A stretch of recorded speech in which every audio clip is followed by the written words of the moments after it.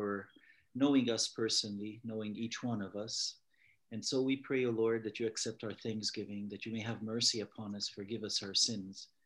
And we ask, O Lord, that you bless our panel discussion this evening, and that you give us a blessed time and a time where we learn, O Lord, that we hear your word and learn and meditate on it, reflect on it. We ask, O Lord, that you give us your guidance through your Holy Spirit, O Lord, who dwells within us. Help us to be sensitive to your message for us, O Lord, and we trust and have faith, O Lord, that you have a plan for each one of us. As you said, that your plan for us is to prosper us, to make us successful.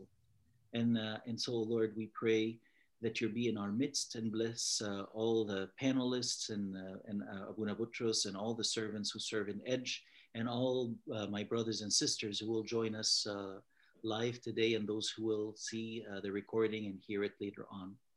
I pray this in your name, Lord Jesus, through the intercessions and the prayers of the Holy Theotokos, the Mother of God, Saint Mary, the prayers of Saint Athanasius and all your saints.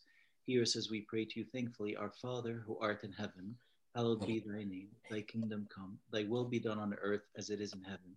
Give us this day our daily bread, and forgive us our trespasses, as we forgive those who trespass against us. And lead us not into temptation, but deliver us from the evil one. In Christ Jesus our Lord, thine is the kingdom, the power, the glory, forever and ever. Amen. Amen. Thank you, Abuna Bshoy. Wonderful day, like the feast of Jonah coming out of the belly of the fish. So today,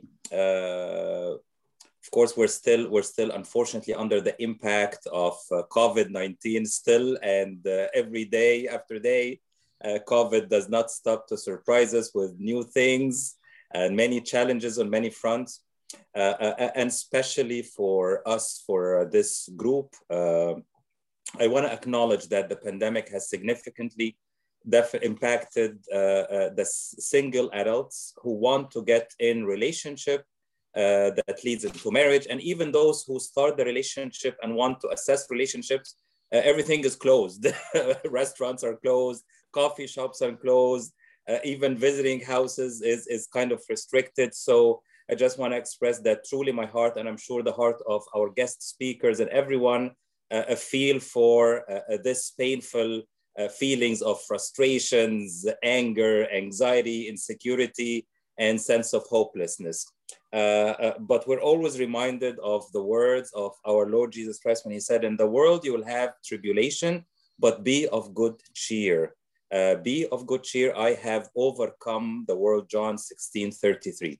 So today we have three amazing, cheerful guest speakers specialized in the area of relationships. They are in the vocation of helping people find coping and creative ways to navigate through the challenges. And by doing this, they provide great hope to many people. And tonight we have this hope with us. So they gladly agreed to provide this wonderful hope and their help to this group to be with us. So our three guest speakers, first we have Abuna Bshoy Wasfi, who's a Coptic Orthodox priest at the Church of Virgin Mary, St. Athanasius. He's also a registered psychotherapist with the College of Registered Psychotherapists of Ontario, counseling individuals, couples, and families, and certified facilitator of prepare and enrich relationship assessment tool for premarital and marital counseling. So beside his ministry, he's doing this counseling service. He has a master's of divinity, marriage and family counseling, and has a doctorate degree in Christian counseling with focus on interracial couples and families. So welcome, Abuna Bshoy. Thank you for joining. Thank you, Abuna. Thank you very much. Thank you. We also have Hanan Hanna. Is Hanan joined with us? Yes, all right. I'm having technical difficulty today. Unfortunately, not a good time, but I'm using my iPad, so I'm limited right now. So I'm navigating very cautiously here. I don't want to touch anything. So we have Hanan Hanna, who's registered psychotherapist, with the College of Registered Psychotherapists of Ontario. She's counseling individuals, couples, and families. Hanan is a certified facilitator for prepare and enrich relationship assessment tool for premarital and marital counseling. She has a Masters of Arts in Counseling, Psychology. This is beside her, of course, service and ministries that she serves in the church. We also have Justin. Justin Michael is a registered psychotherapist with the College of Registered Psychotherapists of Ontario, counseling individuals, couples, and families as well.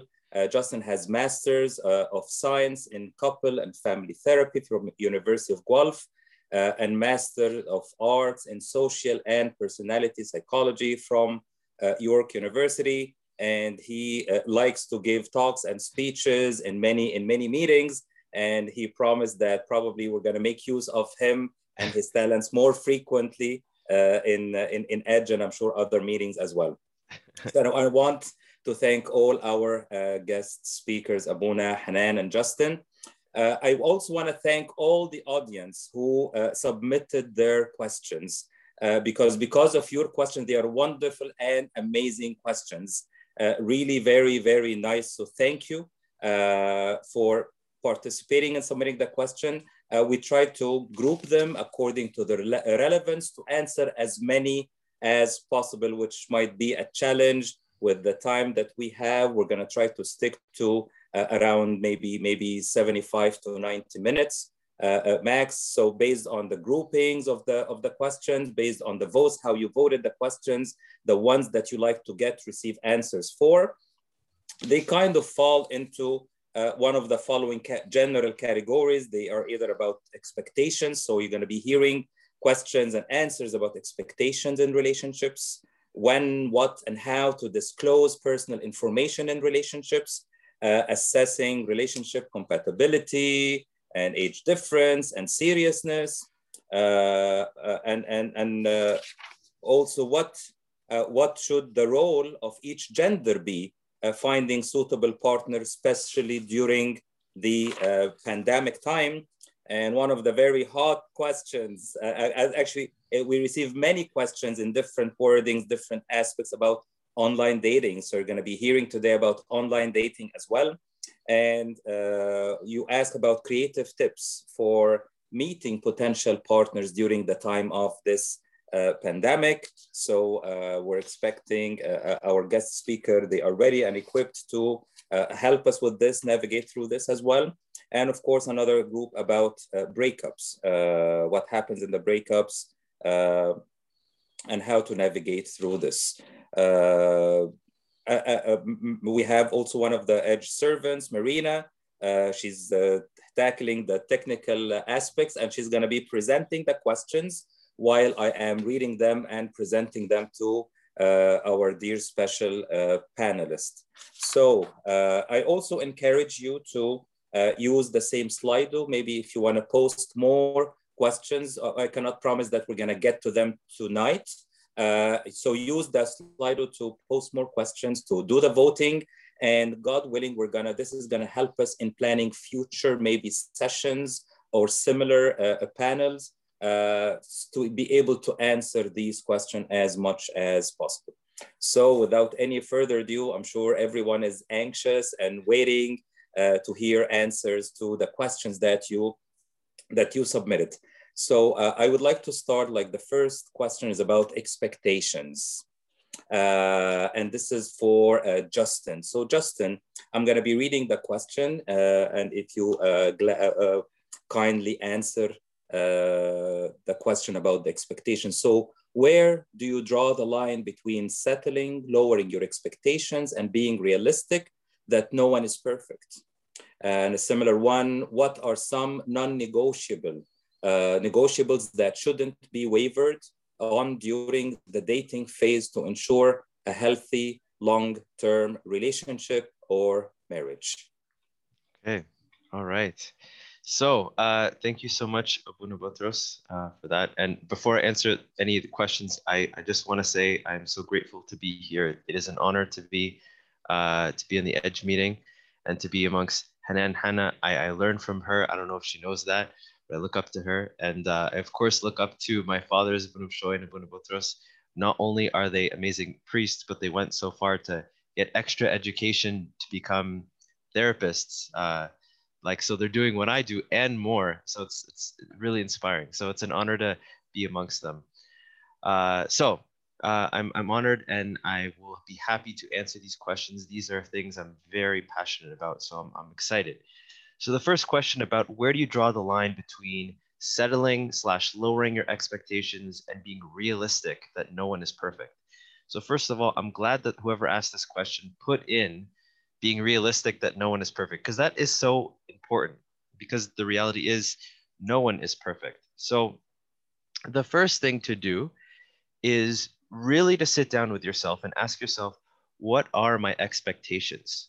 Uh, and that's the baseline, is how you feel about your own expectations. Is your gut telling you that these are too high, or are they telling you that they're too low?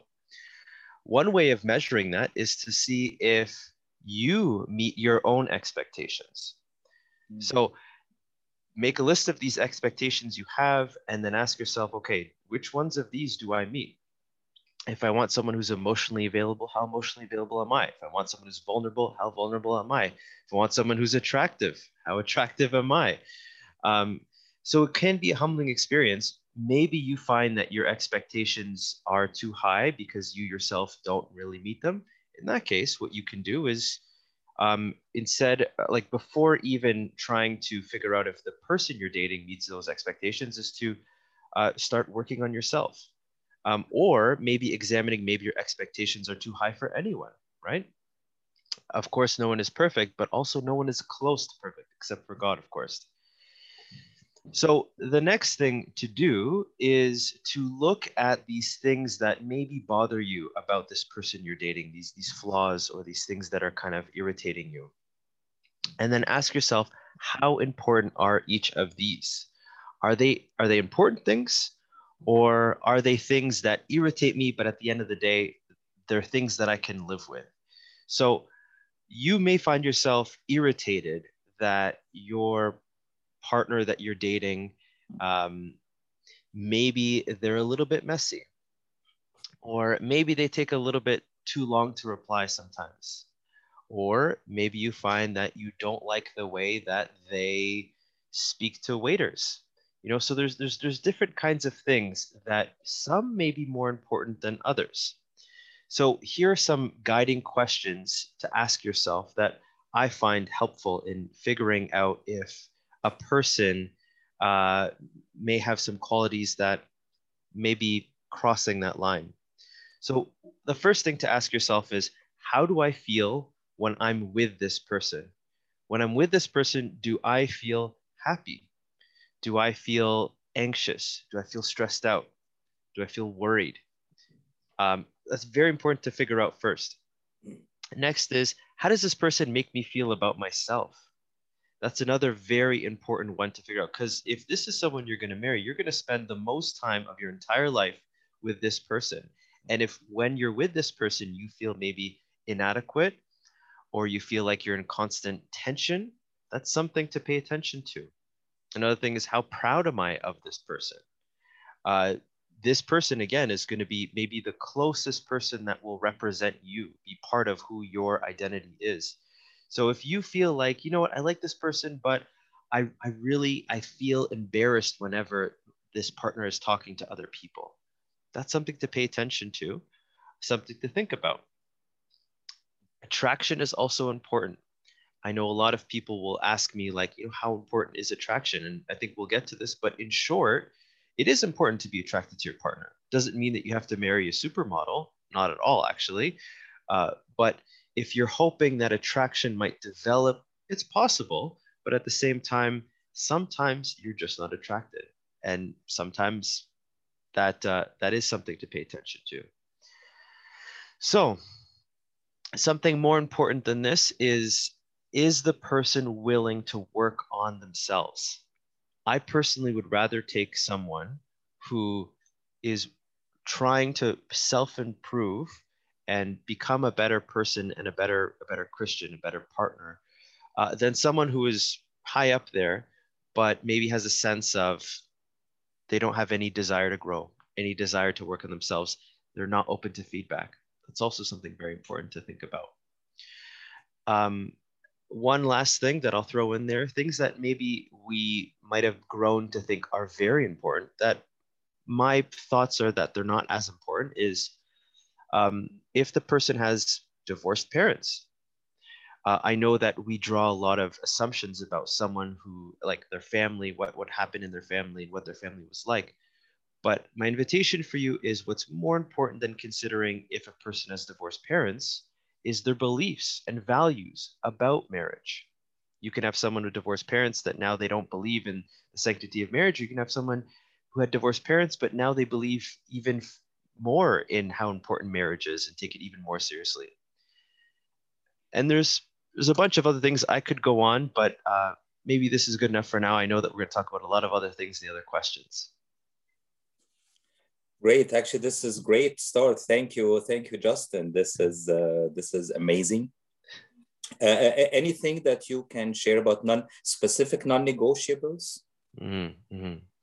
So non-negotiables in terms of the dating phase.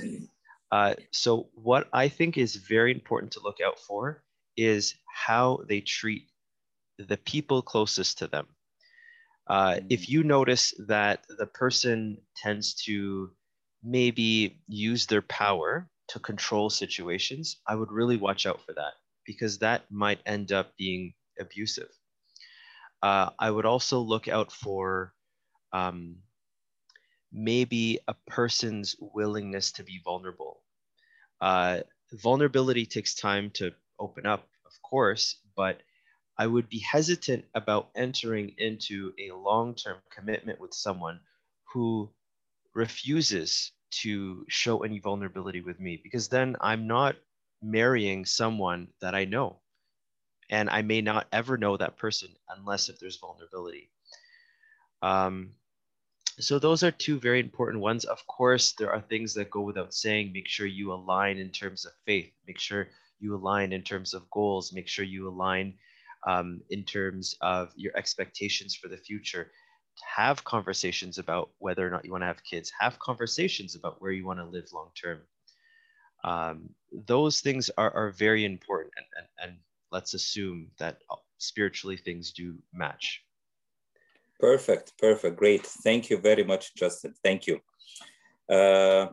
Abuna Bshoy, we have a set of questions for you, and it's about disclosing information. So what kind of things should be disclosed on both ends before committing to each other?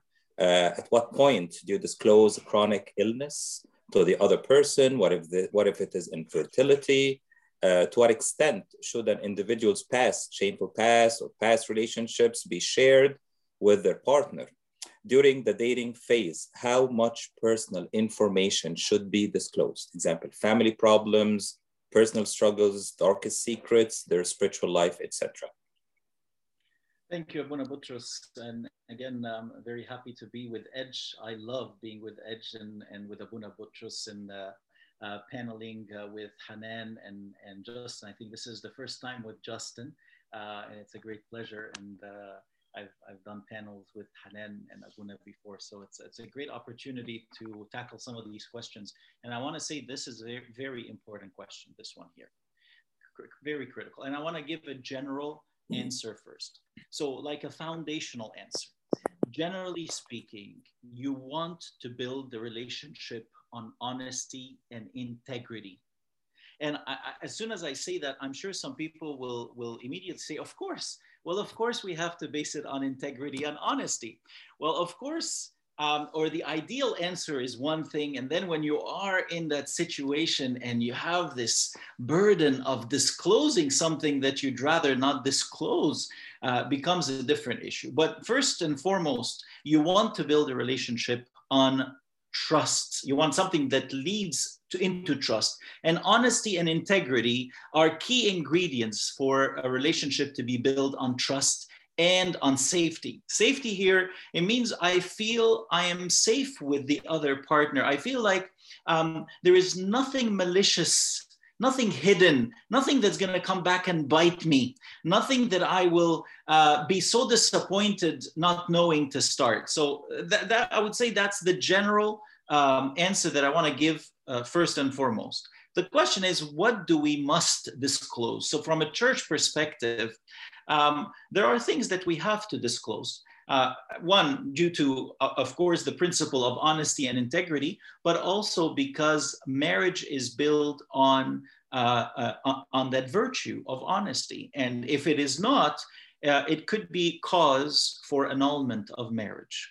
That becomes a little bit of a serious matter. If for example, here is one disclosure: an illness, a certain a chronic illness that the person did not disclose, of course, knew of, is being treated or not treated, but is aware of, it's a diagnosis of a sort, and that the person does not make that known to their partner, and then it's discovered later on, whether it be physical illness, or psychological, mental health type illness. All that stuff has to be disclosed so that the person who is agreeing to marry you would do that based on their knowledge of all these matters. So things that you would disclose would be illnesses. Now, we're not talking about a cavity that you filled.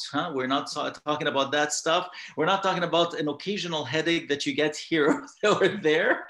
We are talking about more chronic illness and other type of diagnosis. And I don't want to mention specific ones here or there, but I think you get. So for mental health, again, stuff like that would be important to disclose prior to the marriage, of course, and during the dating time or the courting time. Also, family planning. So you don't want to get married to a person who surprises you after marriage that they don't want children, and you never talked about this. So that's an important piece of marriage that needs to be discussed prior. Also, number of children. It's not that critical, but I think it would be important to discuss prior to the marriage. Infertility, if known prior to the marriage, must be disclosed. Of course, this is something very critical and important. Again, people do expect to have children going into the marriage, and so if one of the partner is infertile and they're aware of it, they must disclose it to the other person. Now, the hot topic: should we disclose sins? Should we disclose relationship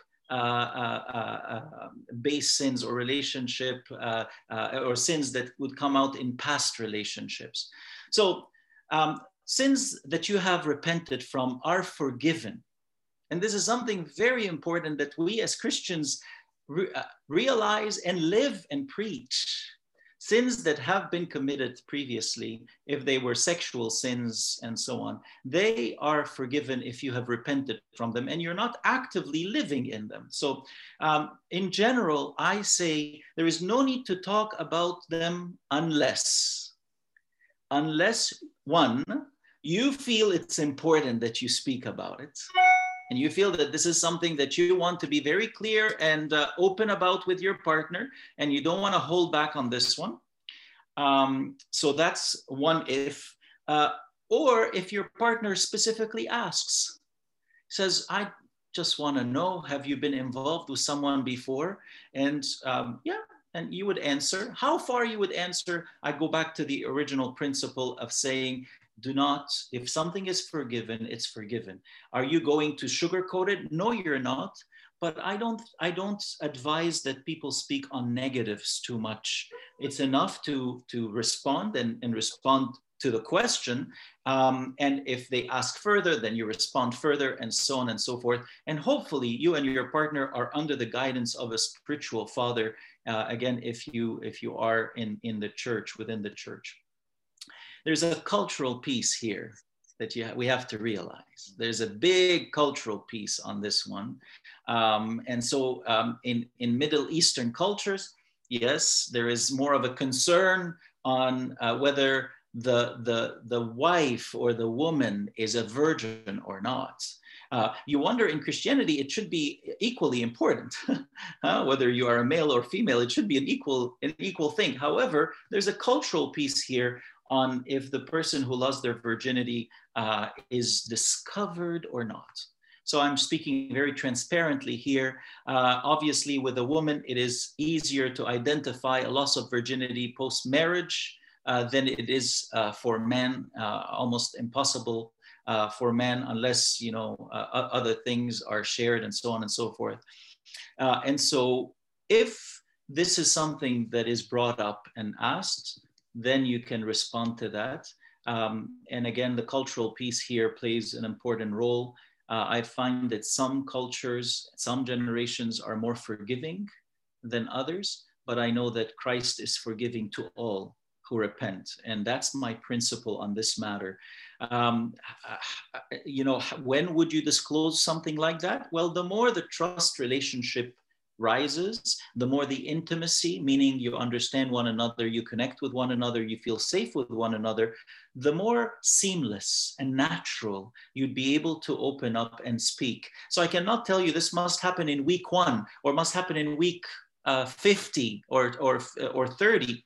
It happens when the trust and safety and intimacy it kicks in. You're not, you're on your first date, you're not going to seat someone and say, by the way, I have high blood pressure and I do this. And I don't think it's going to work like that, but it's going to come as you feel more and more comfortable with one another. And as a final general principle, disclose what you believe impacts the other and the relationship.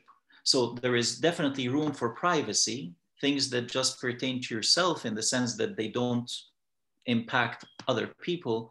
And there are other things that are called secrets, and those are ones that will impact the person that's going to commit their lives to yours.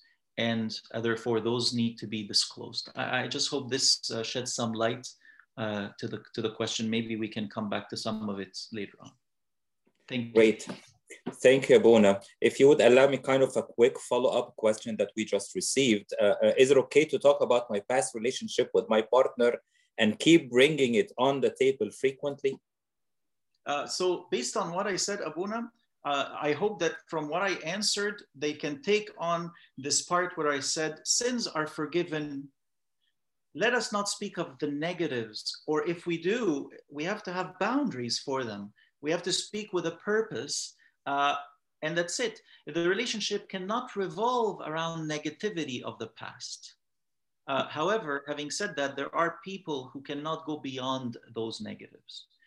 When matters are disclosed to them for one reason or the other, they cannot go beyond it, and they begin to be a little bit fixated on it, and they keep asking and asking. And my experience with couples that have gone through that is that the relationship usually ends. Mm-hmm. Mm-hmm. Mm-hmm.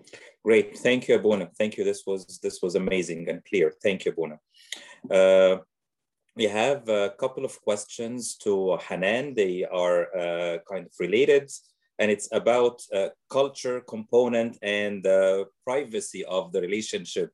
So how private should the relationship be, especially if you live in a community like ours, where our people talk if things do not work out? Second one, in a relationship where two are getting to know each other, who is supposed to know and who should not from their friends and family? Thank you, Abuna Boutros, for having me among the panelists to be with Abuna Bshu and Abuna and yourself and Justin. It's a privilege for me. And just to let Justin know that I too, I'm proud of your work, the work you're doing, just being a male therapist and being a male therapist in our community. So I believe you're doing great work, Justin. So I too, I'm watching you. Thank you so much. That's very kind of you. I'll keep that in mind. And I'm learning from you as well. Thank you. Thank you. I appreciate that. So definitely, it's a great topics we're discussing tonight. To tell you the truth, I needed myself to do some research on those topics, because not to make myself look old, but I've been out of the dating game for way too long. So I needed to kind of refresh myself, and also how we used to date back then. It's totally different from now. So I'd like to acknowledge that things have evolved over the past number of years. So definitely what I know of dating is totally different than what's really happening in the dating scene now.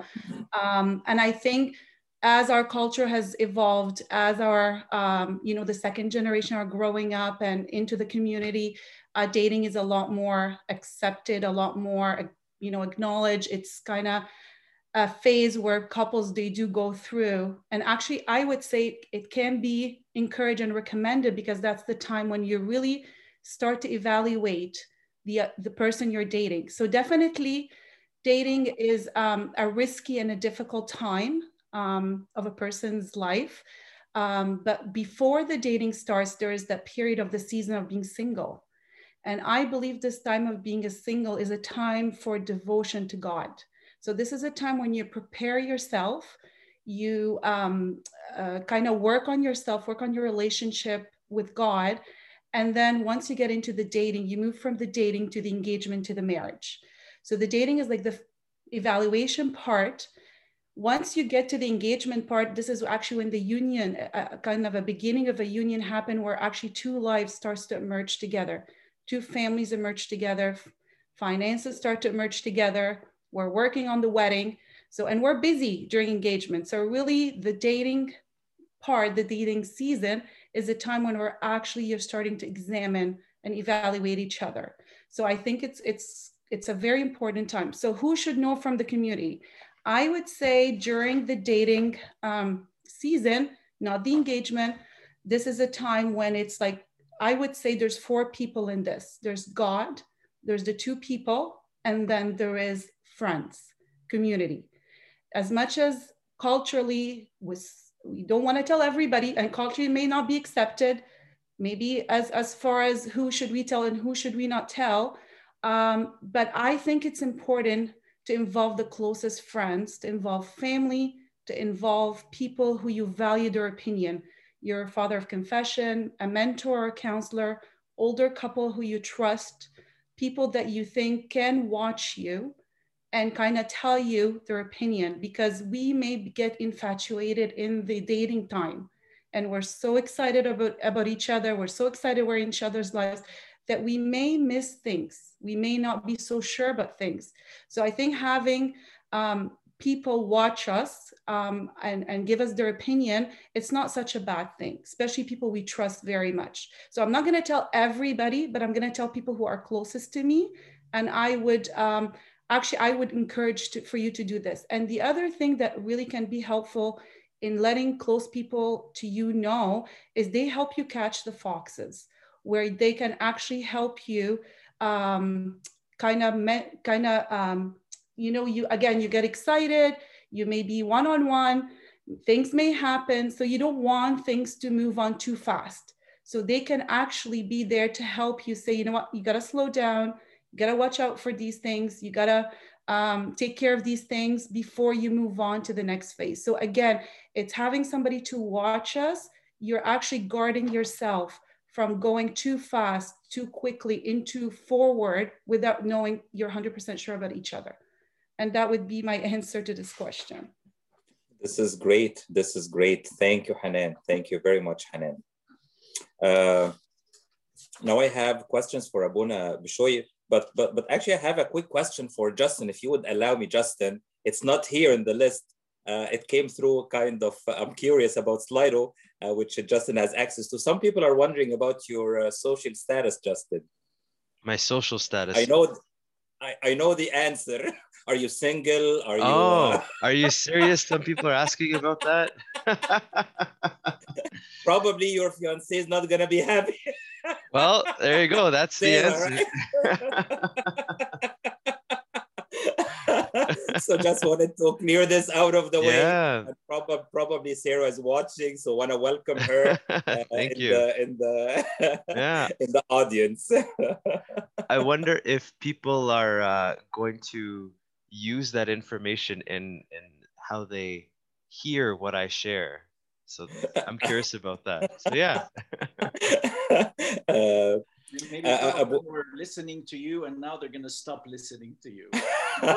Maybe so. Maybe so. No. This is from experience.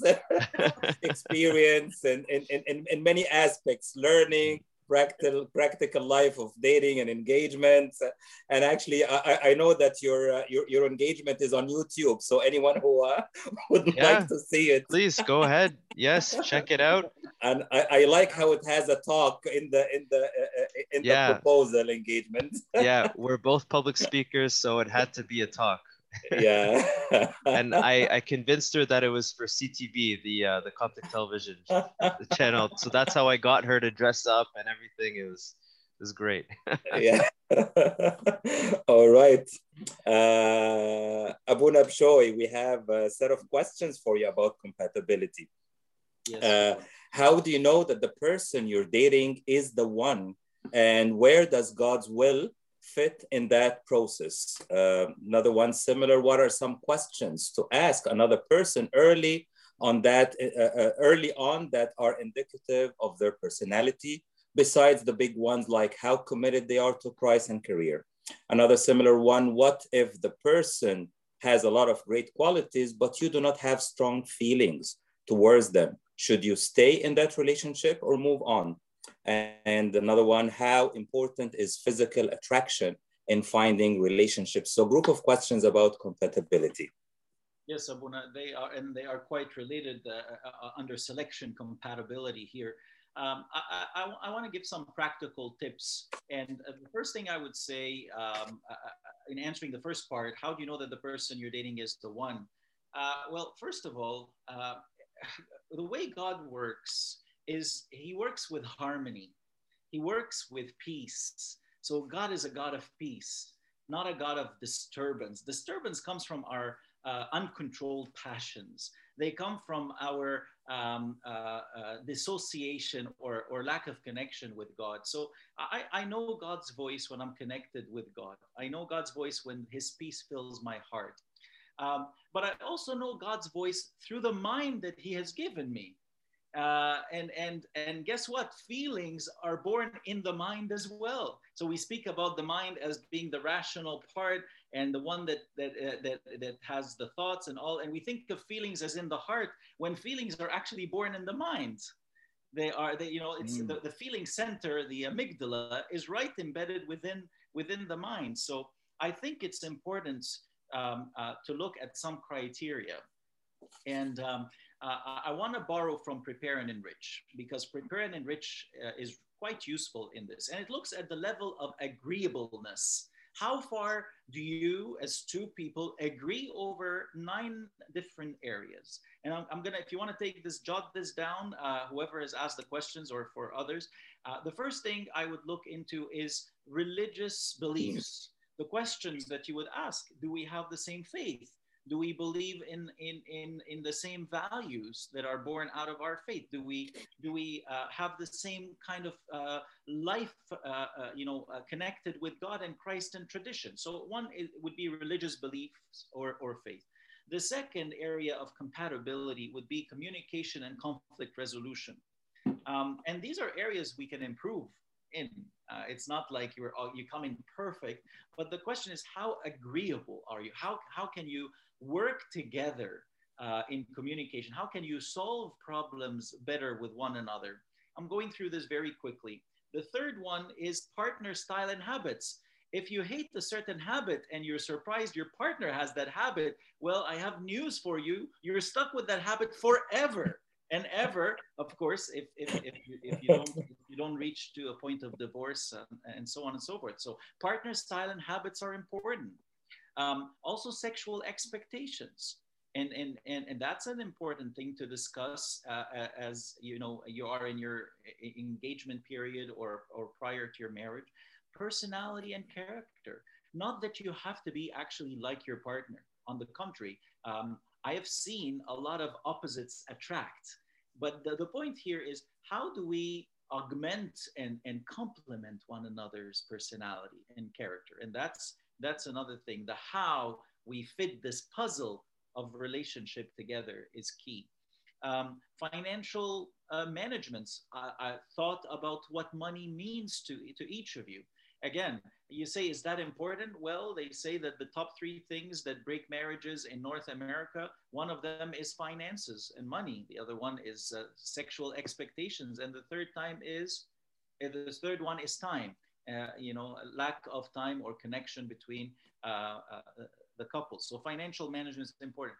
Also, leisure and interests. You share some common interests. You're going to share an entire life together. So is there a point of connection over that? Family and friends, are the families compatible? Do they connect with each other? Because marriage, in many cultures, one of them is ours and many others, by the way, is a marriage of families. You understand it's not just you and your partner, it's a whole bunch of other people as well that come into play. And if they don't come into play personally and physically, they come into play in you, because you are the product of all these previous other connections and relationships that you've had, including, of course, your own parents. And the last criteria or last area that you look into agreeableness in is relationship roles.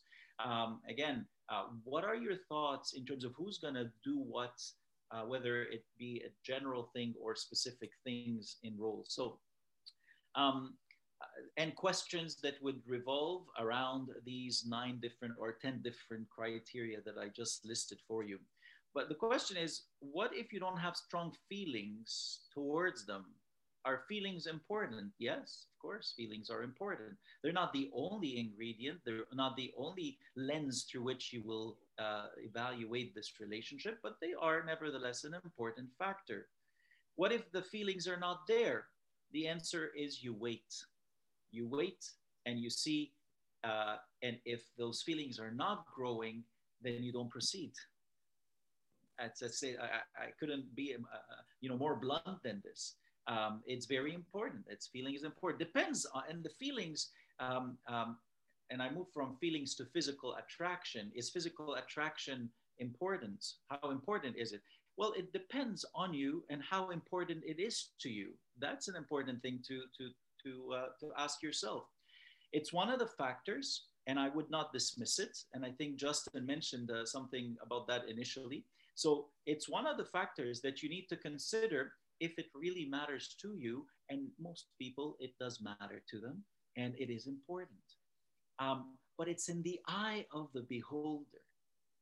That's the thing. Someone you think is stunning and gorgeous and so beautiful, to someone else may not be as stunning and as beautiful.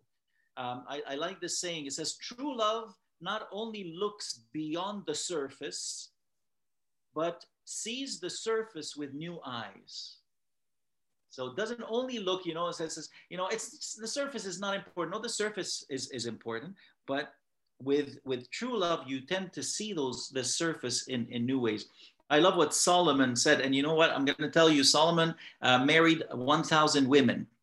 So as a male, he has experience.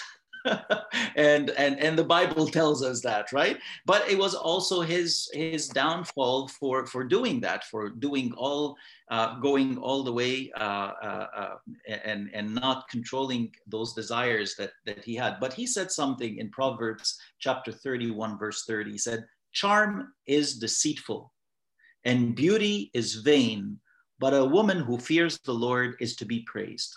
I think the same can be said about a man as well.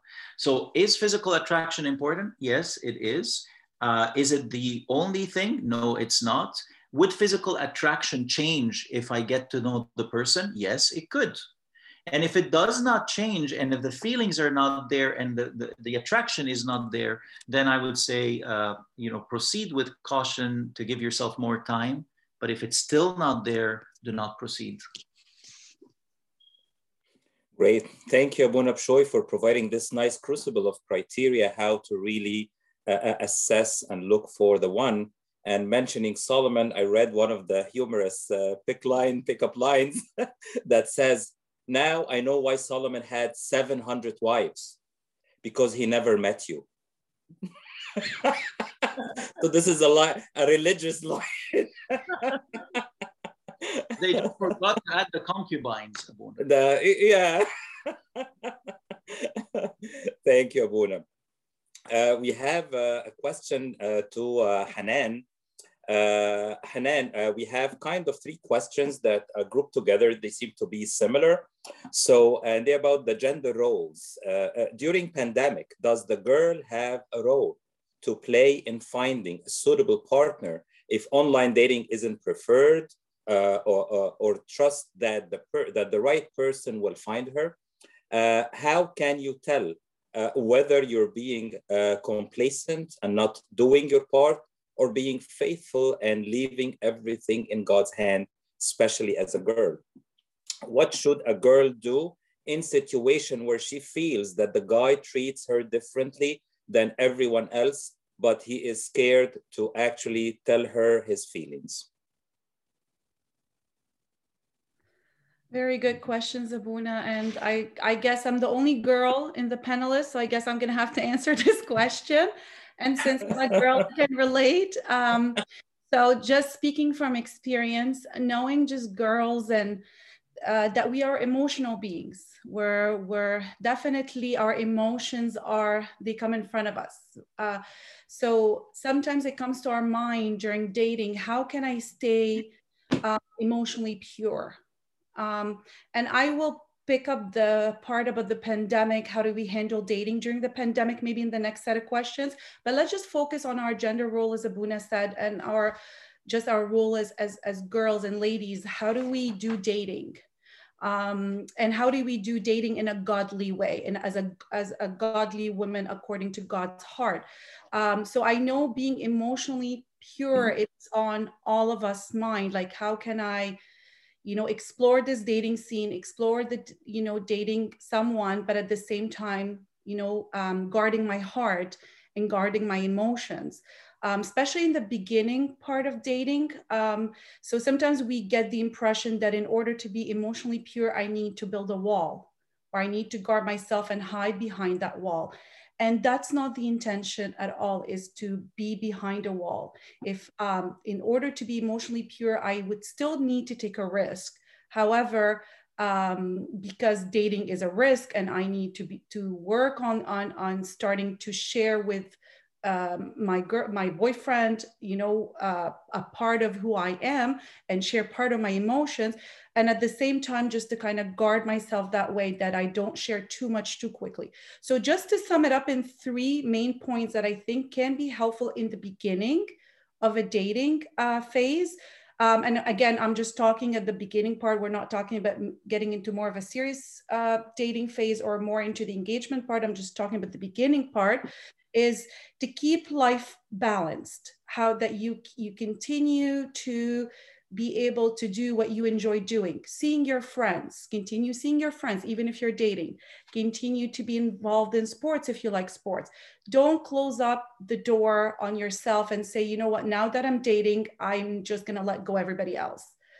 Because that would just make you put too much pressure and too much on the relationship and on the person you're dating, and he becomes your outlet. He becomes your emotional outlet, and you don't want to do that in the beginning of the dating time. You need to keep things still balanced out. Give yourself time for this relationship to grow, so that way, if you're in it too much too fast, that's not going to help the relationship to slowly grow over time. I would say point number two, just beware of daydreaming. Daydreaming meaning we've been dating for a week. I just met this guy. We've been on 2-3 dates, and I'm already dreaming about him being my husband. And I'm picturing my life, how we're going to be together. I can already know the number of my children. I already know their names. And I've already in my mind set up my honeymoon, where we're going to, do things, where we're going to. So just moving too quickly into this in your mind, again, puts a lot of seriousness on the relationship and on the person. And that just takes away from you giving yourself the time to get to know the person. So again, jumping in too quickly, too fast to he's my future husband, or that's who I see myself with for the rest of my life, forever and ever. That just again, you're moving too quickly. Again, the idea of having a soulmate, he's my soulmate, or I'm looking for my soulmate or my other half to complete me. I don't think God created us incomplete. We're all complete human beings. We don't need anybody to complete us. And again, if we take the time before we start dating to focus on God, to focus on figuring out yourself, that's when you kind of get to know really yourself. So when you're with somebody, you don't need anybody to complete you. So, and again, there's no such thing as a soulmate that he's the one and only. So just taking your time again to get to know the person, bring some rationality and being reasonable about the relationship, about the phase you're in, that also gives you the time to really get to know the person. I would say point number 3, which I kind of already said in when I was saying, let your relationship grow slowly. Take your time to ask mentors, ask counselors, ask your father of confession, ask your friends, go out together and be in places, watch him interact with others. Just take your time. Just figure out how he treats you. Like, watch this. When you guys get into a fight or an argument, how do you guys repair from this? Does he stop calling you once you're in a fight? Does he distance himself from you? So what does that say about him when you really actually already together on a serious note, right? So watching these things throughout the dating phase is very important, how you guys do this together. And I believe, again, as I mentioned earlier, if we keep our eyes fixed on God, so we're actually both fixated on God, we're both in this journey doing this together. We are both chasing God together. So we're both on this journey. So we're not fixated on each other's each move, each other's each word. What is he saying to me? What does he mean by this?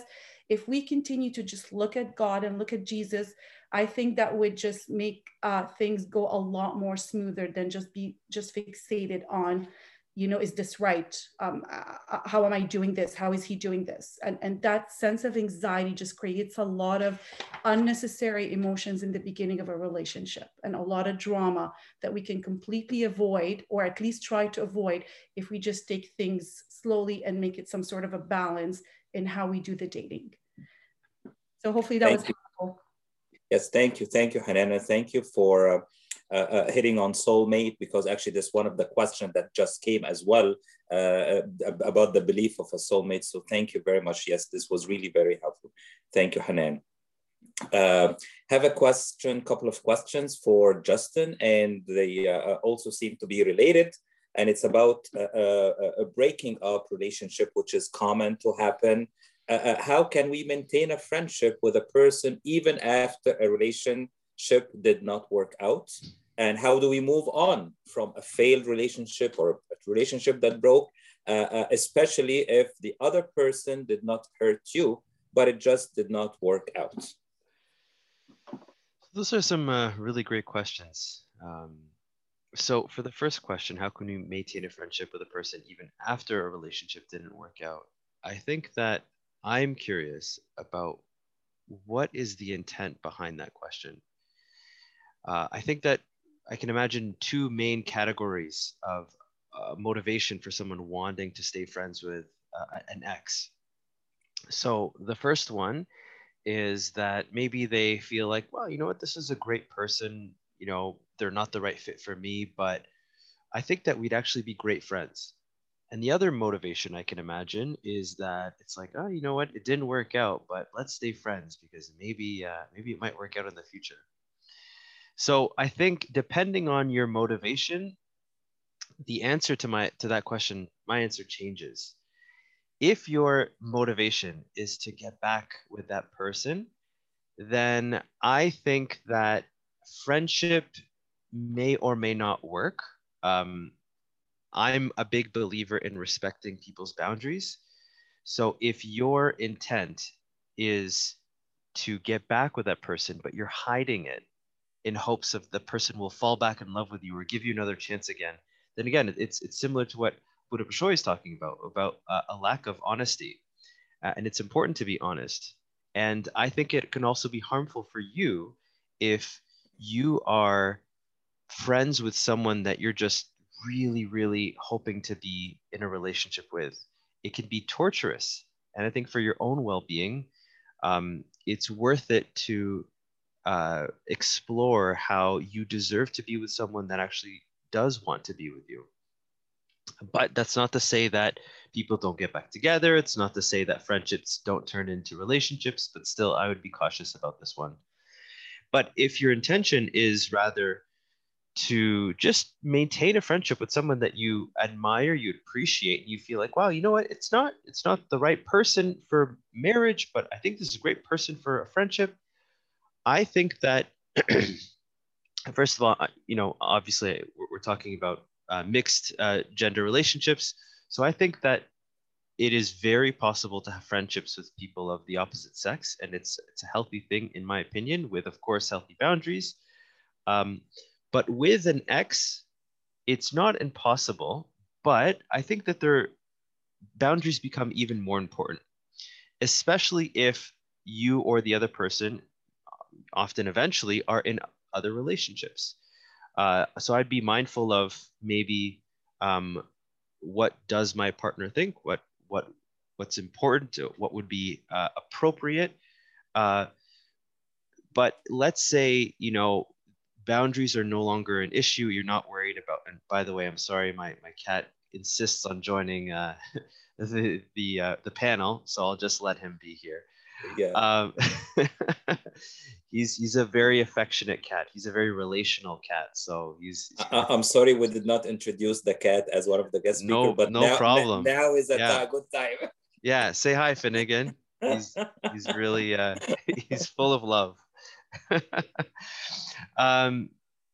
So as I was saying, assuming that boundaries are in place and that there's no risk of the friendship crossing boundaries that are dangerous, and both new partners are totally okay with this friendship, what I think is very important for being friends with someone who is an ex is that there is time in between the two relationships, so that there is time after the relationship ends before beginning the friendship, a cool off period perhaps.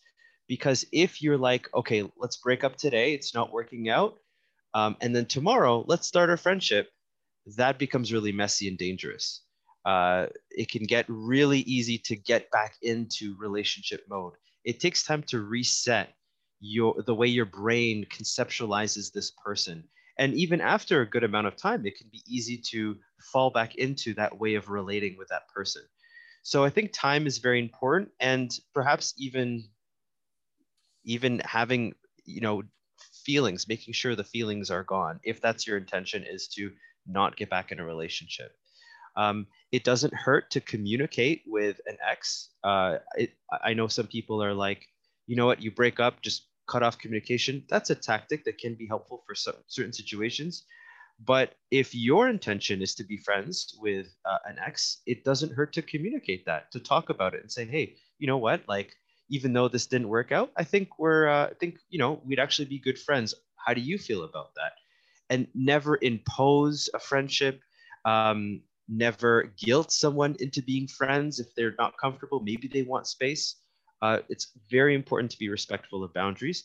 And if you feel like you're not comfortable with an ex being friends with you, if an ex is trying to be your friend and you feel like, you know what, I feel like I want distance and boundaries, do not hesitate to communicate that. It's very, very important to be honest and to stand up for your boundaries, because you have every right to put up those boundaries for your own well-being, and you shouldn't have to worry about that. So that's a very important piece, in my opinion. So I think that answers the first question. The second question, how do you move on from a failed relationship, especially if the other person didn't hurt you, but it just didn't work out? Now, I love this question because a lot of clients will be unhappy in their relationship, and then they're just like waiting for something wrong to happen. They're waiting for their partner to be physically aggressive, or they're hoping that, there's infidelity or something, because they're just looking for a way out. And I think that this speaks a lot to our nature of, it's hard to be in a gray area. We tend to want things to be black and white. It makes it easier, it makes it simpler. It's like, look, you know what? We got divorced, or we broke up because there was abuse, there was infidelity, whatever. It makes it kind of easier and clean cut. But I can understand when there's maybe the person didn't hurt you, it feels hard to move on, like it just didn't work out. So if that's the case, I can understand it being harder to move on, but I would personally be curious from this person, what exactly makes it hard to move on? Is it because um, I am struggling because there's nowhere to assign blame? So maybe I'm assigning blame to myself. It just didn't work out because maybe I'm not actually good enough, or it just didn't work out because, you know what, maybe it was about my past or something, and that's why my ex, said it didn't work out, but maybe he didn't say why, but maybe it's, ever since I spoke about my past relationship history, like, so if the struggle is you're gravitating towards blaming yourself, then I think that that's something worth exploring, worth working on. um, Something that I find very helpful in this situation is also helpful for those who are afraid in the first place of putting themselves out there. A lot of people are scared of even trying to date others or even expressing interest in others because they're so afraid of rejection. And so I think that this tip I'm going to share applies to this as well as to this question about how do you move on from a failed relationship. So the idea is that if a relationship doesn't work or a proposition for a relationship doesn't work, then it's not a rejection of me. It's not that I am inadequate, but rather it's that the fit wasn't right. And that's okay. So even if we dated and then it didn't work out, it doesn't necessarily mean that it's because I wasn't good enough. It could just be that we're two different people, like a square and a circle just didn't fit. That's okay. That happens. If I put myself out there and I, you know, put a question on Slido saying, who else is wondering if Justin is single, and he turns out to be taken, again, it's not that you're not good enough necessarily. It could just be that, again, not the right fit. Some people are taken, some people are just not interested. Give you a quick analogy.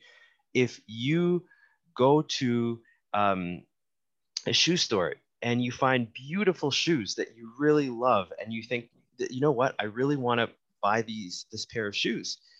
You try on the pair of shoes and they don't have your size, so you can't buy it. You don't buy the pair of shoes. It doesn't mean that your feet are bad. It doesn't mean that the shoes are bad, just not the right fit. So that's exactly it. So that are my answers. Those are my answers to those questions. Thank you, Justin. Thank you, Justin. I think this is very important to highlight because this is a common feeling in breakups, like I'm not good enough, or the other person. So trying to find the fault in either self or the other person. So I think it's good to identify this. I see a raised hand. Yes, Hanan. Yes, if I may add, Abuna, to what Justin said, which he beautifully answered this question, very insightful, a lot of good information. But I would like just to take this question from a girl's perspective, because I can just imagine a girl who would be asking this question. And I would say for two reasons. I would say the first reason is, after a breakup, will I be able to find somebody else? Will I be able to, this was a good person, why it did not work out? Is this something about me? And again, I bring it back on me, as Justin said, but also my fear of moving on, moving forward, exploring a new relationship. There's that fear about me. Would I be able to find another person? Am I good enough for another person? So there's a lot of shame with the girls. And the second thing may be with how much emotionally invested I was to begin with the first relationship that just broke off, right? If I was that much emotionally invested, as I did talk about, a few minutes ago, about the daydreaming, he's my husband, and now I'm breaking off with my husband, right? So again, how much emotionally I was involved in this. And I would say for girls as well, if there was any sort of intimacy in that relationship, in the dating phase, unfortunately, this does happen. We can just not deny this. So if I do put that forward in the dating and then we end up breaking up, what now, right? So that's why holding off any sort of physical touch, any sort of, more than, some sort of intimacy, holding that part in the dating phase will make it a lot easier for me to walk out if I need to, because we're just not the right fit for each other, as Justin mentioned. But if I already put this into the dating, it makes it that much harder to break it off when we don't work out. So I think that's very careful why the church, why the Bible, why it's recommended that we hold off that part and we don't get any sort of physicality in the dating phase, just because it can mess up things. It can make things complicated for especially for girls, I find. Yeah, great. Thank you, Hanan. Thank you, Hanan. Very helpful. Thank you. Would I be able to just speak on those Yes, points yes, really quickly about that? Because yes. I really appreciate that, Hanan. I totally missed that. That was very helpful that you brought those perspectives, because I didn't think of that. I'd love to share a few thoughts about that. So the first is about shame and moving on past to new relationships. I think that we cannot separate ourselves from our past. So if you have a history where you've been in a relationship, and even if you have been physical together, you can't separate yourself from that. Like you can't change the past. There is, of course, confession and repentance, which is spiritually very healing, but it doesn't. You may feel like I can't undo what I've done physically, right? What I do want to say about that is that now this puts you in a position where something to look for in another partner, and your future partner, is someone who can be understanding, compassionate, gentle about those things. I think it highlights the importance of compassion, of patience, of understanding. So, sure, there may be some people that if you have a history of dating someone else, maybe even a physical history, they would write you off. But now it puts you in a position where, you know what? I don't want to be with someone who lacks the compassion or lacks the understanding of that. And maybe you were struggling because you felt like, if I were with someone who had my history that I have now, I wouldn't want to be with them. It's a great learning moment to invite you to some self-evaluation about what is actually important. Is it about reaching the standard of perfection, or is it about compassion and understanding and maturity, which, in my opinion, is what Christianity is about, not this legalistic, bar for perfection, which again goes into. Actually, I lost my train of thought, so let's just move on. Sorry. Okay. No, thank you, Justin. Thank you, Justin. Mm-hmm. Actually, we have right now one of the group of hot questions, and I think probably a lot of people have been waiting for this. So maybe some people say, we're talking about breakup, we want to get into a relationship. We're suffering during the pandemic, we're not able to see people, we want to get into a relationship. So there is a kind of a sense of maybe anticipation, longing, anxiety, and this is fair. And this is why this question probably I'm going to ask initially Abuna Pshoy to start it off for us, and maybe I would ask Justin and Hanan as well to reflect on it and share their thoughts as well. So, group of questions about online dating. What does the church think of online dating platforms? Is there a stigma attached to online dating platforms? How would our often judgmental community view it? Is our Coptic Church able to create more unified effort when it comes to helping young adults meet, such as creating an online platform given the pandemic?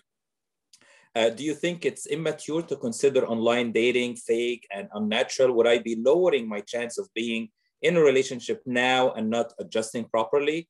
What are your thoughts on online dating apps? So lots of questions about online dating.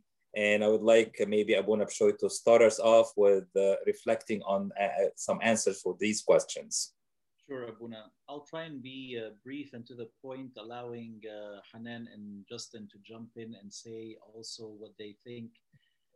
First, the church has not discussed online dating. So the church has not officially produced any statement regarding online dating, and there is no written stand or even openly discussed stand on online dating. And maybe this is something that the church needs to look into if it is that important for the children in the church, the children of the church, like the congregants, and maybe this is something we can look into it. So what I'm about to give you is my personal opinion on online dating and online dating apps. I think of getting to know someone is triggered or initiated by different means and ways. So it could be that you met someone. Hey, here is the one that everyone wishes they have. Someone you meet at the bus stop, or someone you meet at work, or something seamless, where you begin to develop this natural feeling without any effort, without any formal introduction, just something that happens on your own. I want to say I'm not belittling any form. I actually want to level all forms. In my opinion, there are different ways of getting to know someone, at least what I call the initial ignition, right? So there are many different ways. One of them is online dating. So I personally am not against online dating, but I have a few guiding principles. One, I would say that it should be a platform for serious relationships and not, casual relationships, because there are apps out there for casual relationships and things that don't have a goal for marriage. So that's the first thing I would recommend, that it be an online dating platform specifically in its vision to help people connect in serious long-term relationships leading to marriage. The second thing I would advise that it be a Christian platform. Again, as one of the criteria I had mentioned to you earlier, religion and religious beliefs are quite important. And I say this not only as a priest, but as a Christian, as someone who values faith. And I know a lot of people value faith and religious beliefs. They are at the core of the lives of many. So I think it's important that you don't get yourself into a platform that's going to expose you to meeting with other people who do not share your faith. Not that this is not workable. Remember, I do hold a degree in interracial marriages, and I did do a lot of work with interreligious marriages, not as much as interracial though. But yet it's another thing you need to work on in the relationship, and it's not, it does require effort. It does require a lot of effort, and to work through something like that. So a third thing is that it be a reputable dating platform. So read reviews on the platform, have an idea of what this platform, what other people think about this platform, and what are the comments that are being said. And like I said, this is only a way of connecting with a person, initiating the relationship. What you do with the relationship after is something different. It's just it will depends. It will depend. The relationship will depend really on what happens after the initial introduction. And maybe here I'd like to throw in my opinion again, trying to open up the mind of people. I know some of you will not like this very much, but opening up your mind to even traditional way of getting to meet someone. It's I know this holds a stigma. I was surprised to see that there was a question on whether the online platform holds a stigma. Maybe it does in the minds of some people. I think everything almost in this world holds a stigma in the minds of some. So it's just whether you're doing something that you believe is right. And like I said, there are guiding principles to a technological tool that can help and be quite useful, not just during the pandemic. So I'm not saying this to kind of work through the pandemic. Not at all. I think these were my views pre-COVID and during COVID and post-COVID-19. It's the use of technology to connect with people. Don't be too harsh on yourself in saying, am I immature? I think that's not a helpful way of thinking. If you're wondering about this, I think many other people are wondering about the same. And I think I'm open to the idea, given the principles that I stipulated just earlier now. And maybe Hanan and Justin can add to that. Thank you, Bona. Thank you, Bona. I like your analogies, but before I like your analogy about the ignition. So it's a kind of reminding me of a car. So you have a car, you ignite it, but then moving is a different story altogether, which is a lot of crucible that you mentioned. So it could be a good ignition, but this is just a pilot, and there is a lot of work behind it as well. Very good. Hanan and Justin. Do you want me to go ahead? Sure. Yes, yeah. go ahead, Hanan. Okay. Just if you mind, if you don't mind, Abuna, to excuse just me questioning this. When somebody says online dating, what do they mean by it? Are we talking about a dating platform, like a dating app?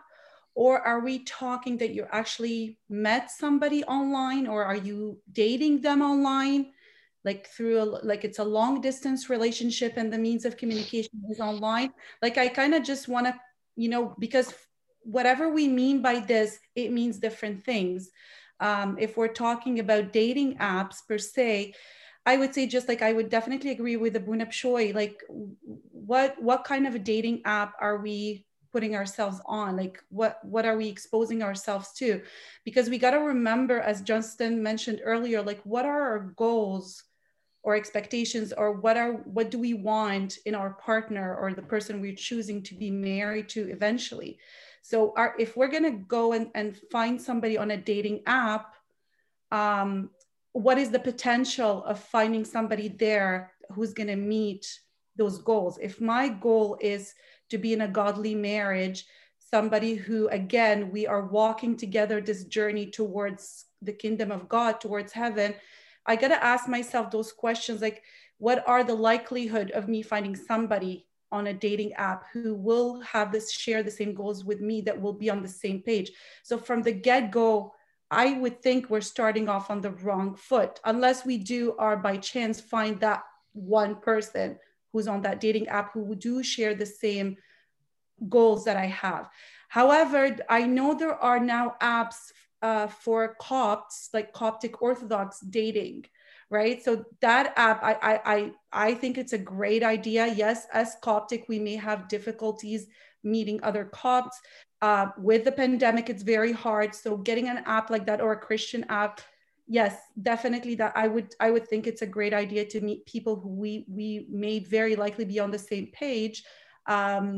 And we're starting off on a good note. So yeah, I think it's, again, it would be the same idea as going to a convention, or it's the same idea as being in at church doing various service and activities, and that way we meet people. Because yes, we do want to find a platform where we will meet the potential one. So yes, I think if we can start off on that note, encourage, finding like a spot where I can meet somebody, I think it's why not? However, if we're talking about online dating, as Abuna said, like means of communication, using technology to connect, especially during the pandemic, again, this is a mean to communicate. So definitely that's something that I would definitely think it's encouraged through texting, through meeting virtually now during the pandemic. So definitely the technology has actually helped us to continue the dating season during this time of pandemic. So that would be my answer to this. Thank you, Hanan. Justin? Yeah, I appreciate the answers of Abu Shoy and Hanan about this. I'd like to just add to that a little bit. So I know, as someone who was single at some point, that there is some stigma associated with some dating apps, for example. Now, what I can appreciate about about dating apps in general, in comparison to the in-person options, is that with dating apps, you have complete control.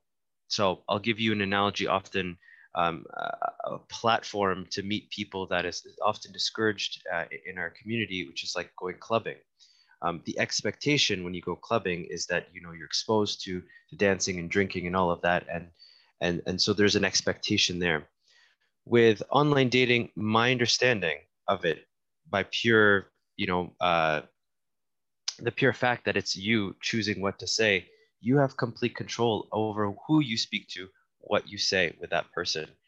So if you happen to decide to put yourself out there on a dating app that may not have the best reputation, if you are intentional that I'm going to use this platform to look for someone that is a good match for me, if you are even expressive about that, it is possible to find that. I think that a lot of dating platforms have certain reputations, but a lot of people are surprised with what they can find. And I will self-disclose. Check out my wonderful proposal video, which was in a church. Someone who I'm going to marry in the church, I met her through a dating app. And you know what? For me, there's no shame in that, because it is just another method. It's an extension of human desire to connect with other people. All it is allowing people to connect with other people who are single. So in fact, there is some benefit to it in the sense that it takes away the guessing of who is single, who is not. It takes away the awkwardness, even for a lot of apps, about who is interested in you and who is not interested in you. So there is a lot of, there are some benefits to it. Of course, there are a lot of disadvantages to it as well. I think that it can be used in addition to other methods, including in person, including, through network and stuff like that. So yeah, I think that it's very important to be clear about your intentions when you're using it to other people, because if you are clear on your profile, for example, then that also can filter the kinds of people that connect with you. So I just kind of wanted to offer that other kind of perspective. I hope that was okay and appropriate. Yeah, I actually thank you very much, Justin, for sharing your own personal experience. I think it means a lot. Thank you very much, Justin. And I just want to put a kind of a disclaimer to everyone that we have not a bad disclaimer. It's a kind of that. People who are listening right now, they come from different backgrounds and walks in life, meaning each one could be in a different stage in their life. They have certain beliefs. Maybe they were brought up in a certain way. Maybe some people kind of wondering, what silly question is this? Of course, it is okay. And maybe some people are asking, I'm wondering, are they really going to answer this question? So there is an extreme of audience. And there's a spectrum, not extreme, spectrum of audience, spectrum of mindsets. I like how what was kind of the commonality, that it is one of the ways. Maybe it suits some, maybe it does not suit everybody. It is kind of, I like what Abu Nabsho said, it's an ignition, but then there is a crucible, there is work, and Justin said, and Hanan, like you have to find a purpose, and you have to find kind of the qualities, and you have your basics. And for me, kind of watching your proposal video, Justin, I think you did a good job that you put this into practice in terms of using online dating. But with this, you had a clear criteria. What is it that you are looking for? And I really like that the faith component was one of the top ones, because I think this makes sense for a Christian to be joined with a Christian. So thank you, everybody, Abuna, Hanan, and Justin. And maybe another question that is equally important, and I'm sure a lot of people are looking forward to hear from our special panelists some other creative ideas. Like the pandemic is a new situation, uncharted territory. We're facing challenges for the first time. We don't know how long it would last, how long would it finish. So I have a question right now that I'm gonna ask for Justin and invite Abuna and Abuna Pshoy and Hanan to share their thoughts about as well. It's about, so what are some good, healthy ways to meet a partner? My church, so this is one thing. So someone is in a church, we have community within this age group. It's hard to meet someone at another church on a day visit. So if I just go to another church, just one visit, so that's gonna be difficult. So what are other tips Any other ways to meet people these days? I think this is a valid struggle, and it's really valid.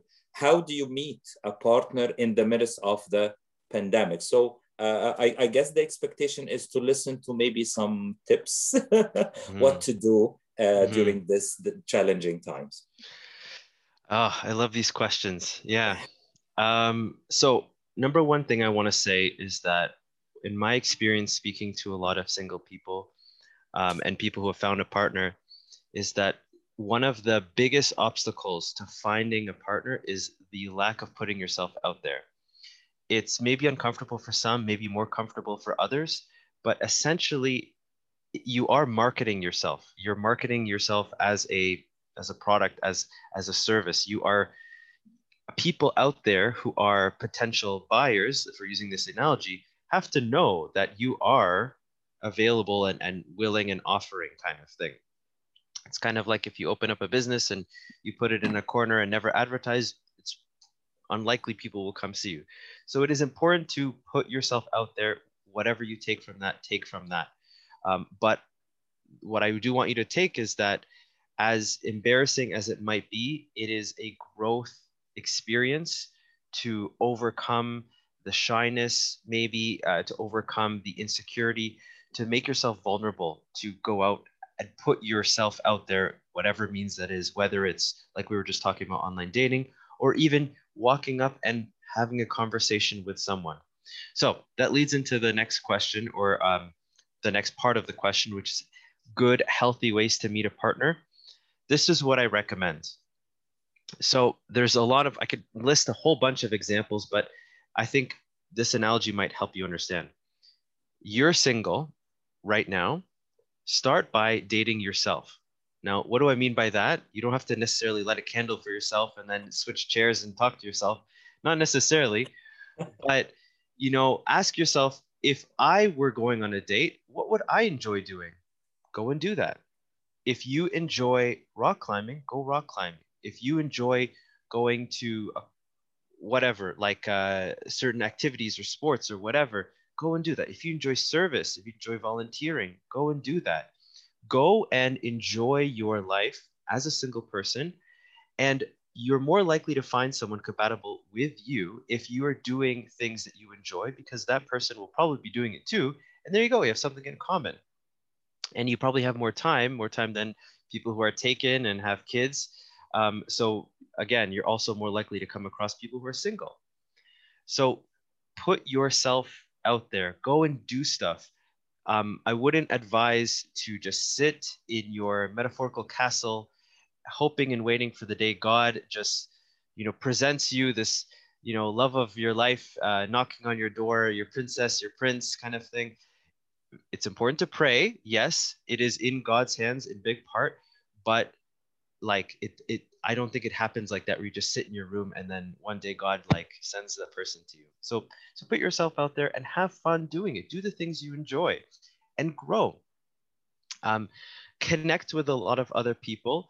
Right now in the pandemic, it's a little challenging, because I would say go to events, volunteer, do activities, all that kind of stuff. Go and learn, take some courses, additional courses for fun, learn a language, all that, even travel. With the pandemic, it's a little bit more challenging. So what I would say, so yes, my church doesn't have a community my age, and it's hard to meet someone at another church on a day visit. If it's if it's important to you to meet someone who is of the same ethnicity as you, i.e. Coptic or Egyptian, then find activities in other churches, trips, retreats, whatever, join those. But now in the pandemic, it's hard. So let's talk about the pandemic. So in the pandemic, it's a little bit more challenging. Again, online dating comes up, but let's say you found someone that you are interested in getting to know. But how can you go on a date? You can't really do this or that because of the pandemic. Now, as Abuna was saying yesterday, you can always go to other regions where things are starting to open up and you can meet there. So take advantage of that. But think of this as a long distance relationship. You can still really get to know someone in a pandemic and spend quality time together in a pandemic if you're intentional with the time that you spend with that person. Maybe you've been texting and maybe you even did a FaceTime or something and you're lamenting over the fact that you know can't go to your favorite restaurant and meet there, you know, like the traditional kind of date, or you can't go see a movie together or whatever. But that doesn't mean that you can't use the wonderful technology that we have now and sit with a person and have a Zoom meeting where you're both sharing your own meals with each other. You're both eating a meal at the same time as if you're sitting for dinner. And it's a great opportunity to have a conversation. If you'd like to watch some entertainment together, you can't do it in person. You can always do it again over technology. There's things like I think Netflix Party or something where you can both watch the same thing at the same time, and then you can laugh and together and even the important part, have a discussion about what you watched, what you liked, what you didn't like, what you thought, etc.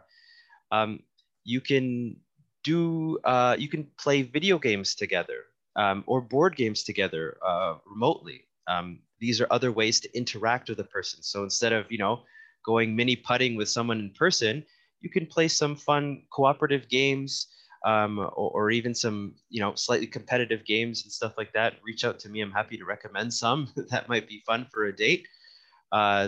So there are a lot of things that we can do. Thank God we have a lot of technology that can facilitate quality, intentional time together remotely. So I would not let the pandemic make you feel like there's no hope in getting to know someone, no hope in starting to form a relationship, assessing if this relationship is good for you. Great. Thank you, Justin. Thank you, Justin. Abuna Bishoy and Hanan, would you like to add anything to this? Justin covered it all pretty much. But I also noticed that there is another question for Hanan that is very similar. So maybe Hanan, you may have some points to add here. I think it was a question. I don't know if it was a question about maintaining a relationship in pandemic. Is that the one you're referring to? Yes, okay. Probably this is the next one. Yes. Yes, and I think, yeah, I think Justin also covered it pretty well, but I would add to what he said, maybe outdoor activity, right? That was something else that I had in mind. We can still meet outside, and go tobogganing, go skiing, go on a hike. So it's not, if it's indoor, it's not possible, definitely exploring other options outdoor. And that also helps us kind of to get to know each other even a little bit better if we're really into these things and if we can share these things together. I would also add, you know what, as we're doing things virtually, we can definitely meet to pray together, to connect together with God's word, right? Couple who pray together stay together. I believe that, right? So if this is something you can do virtually, so maintaining a relationship online, it, just as Justin mentioned, it's as if you're having some sort of a long distance relationship, which is actually doable. You can still be able to do that. And we can definitely during the pandemic get caught very quickly into the idea or the feeling, more of a feeling than also an idea of loneliness, just feeling alone. And as also Justin put it nicely together, he said, like, you can just be sitting in your room hoping that something will fall on you, right? And the more we get caught into this idea of loneliness and I'm alone and there's nobody there for me, the more that we will behave according to those feelings, where I may actually stop accepting invitations, stop accepting calls, stop connecting with people. We think that social distancing we think physical distancing means social distancing. No, it's not meant. I think they changed even the lingo with the pandemic. The beginning of it was social distancing. Now it's actually physical distancing that they're talking about, not socially. So we socially connect together during the pandemic. And I think even more so in the pandemic than before, where we now need to actually connect even more. So do pick up the phone, the old school way of picking up the phone, dialing somebody's number and actually calling them. I think it was pretty foreign to us in the beginning of the pandemic, actually, when people started calling each other, right? Like, oh, I'm actually receiving a call and I need to pick it up. We're so used to texting. We're so used to emailing and so used to connecting, DMing on Instagram, that receiving a phone call, I think at one point now I needed to arrange where people, I'm going to call you at this time so you can pick up the phone, because nobody picks up their phone. So I think just really agreeing maybe on a time to really have a phone chat and just do it the old school way of really hearing somebody else's voice and having them hear your voice, talk about your day, right? How was your day? Like what happened in your day? And I remember back in the days when I was dating, phone calls. We would be on the phone for like an hour or two, just talking, and that was fun, right? And that's how we did it when we couldn't be out all the time, right? So that's something definitely that we can do during this time. So I think the pandemic, yeah, it had kind of socially or physically distance us from each other, but yet I feel we are doing a lot of more connection. An emotional connection more than ever now than before, because now the means of being physically in the same place it's been taken away from us. So there's a lot of emphasis on really getting back and connecting socially and emotionally.